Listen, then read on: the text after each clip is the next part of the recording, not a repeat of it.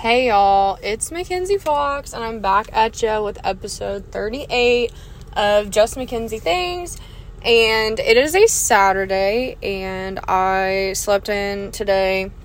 I'm waiting in this astronomically long Starbucks line right now, but if you know me, I'm going to wait. I am not going to miss out on my Starbucks ever, so I'm waiting in line right now for Starbucks. And then I'm going to give a spray tan. It was kind of a busy week. Like I said, it's summer, so I literally do whatever I want. I love teaching dance, so I teach dance a lot and teach dance privates and give a lot of spray tans. I'm going to give a spray tan right now. And this morning, I also got the cover of my second book that's coming out, The Day Kara Cut Her Bangs. And I'm just so excited about that because I wrote my second book back in February, but my first one hadn't been published yet, so I really didn't want to announce the second book when my first one wasn't even fully out yet. But I got the cover for my second book today, which I'm super, super excited about. It does take about a year, though, to create a children's book. I'm aiming for a December release, but I don't know. I'm hoping that's what happens. It might be later, but I'm really hoping for Christmas time. That's my goal, is for it to be out at Christmas. But I'm going to preface and say that today's topic, I wouldn't say it's controversial or triggering. I think it's going to make some people go like, is that really what she thinks? And the answer is yes, this is really what I think. And if it offends you or makes you feel some certain type of way about me, like, this is the Just MaKenzi Things channel, so these are my thoughts and opinions of me. They reflect my opinions of myself, and I think, or not myself, like my opinion that I have. And I think that's the most beautiful thing about being an American, is that we are entitled to our opinion. And I believe that we should all hold true to our opinions, because that's what keeps us free. You know, if you're not, if you don't have an opinion, what are you, a robot? I don't really know. But today's topic is, if you're hot, stop dealing with things that are not. Now, here's what I mean by that. I'm not saying to deal with guys that you don't find attractive. There's a lot of guys that aren't attractive that actually are great guys. I'm saying dealing with things that are just a no, which means disrespect, mistreatment, low effort behavior. Basically, when you are hot, you literally do not have to deal with these things, especially if you financially provide for yourself. This is the deal. I think there is such a rise of women that are just realizing their worth in this generation. And I love that, because I am all for women. That was my first priority, is women. And that's why I think I love teaching dance and doing spray tans. I love teaching school too, but I mean, dance and spray tans is specifically women and girls, and I am so about building up women and girls, and I just wish that all women knew the power that they actually held. And, you know, I've heard a lot of women talk, specifically married women, or just people in relationships, and I hear some of the things that they allow. I'm going to sit here and say they allow, because everything in your life, you allowed it to be there.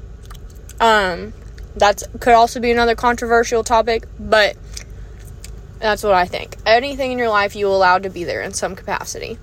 There are a few exceptions to that. So if you're coming at me with like, oh, well, this happened in my life, blah, blah, blah, there are exceptions. So I'm going to say that too.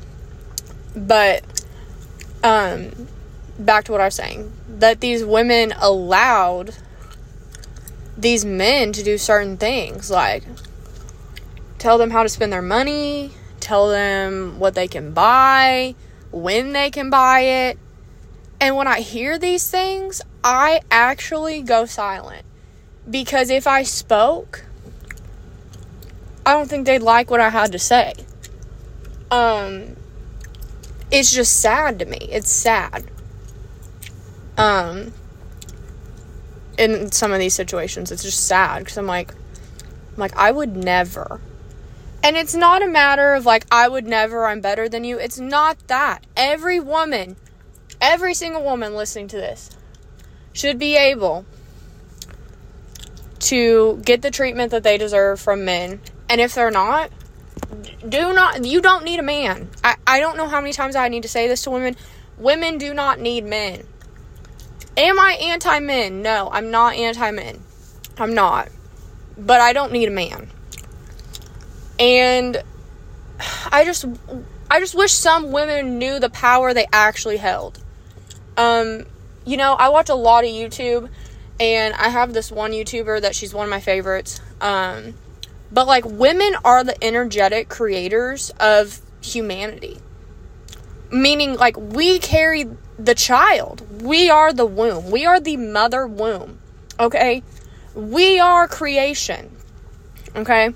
I mean, obviously, God is creation. Hold on, I'm getting my Starbucks. Let me pause this and come back. Okay, I realized that after I got my Starbucks drink, I did not finish this podcast episode, so I'm finishing it right now, a couple days after. Very on brand for me, but it's still going to be relevant with the episode. Basically, what I'm trying to get across to you right now is that when you know your worth, and specifically, if you are an attractive woman, stop dealing with the bullcrap from anybody in any sort of matter, because you deserve the best. You are actually able to get the best. So why are you settling for less? That kind of rhyme, but that's also not shocking. Hashtag children's books.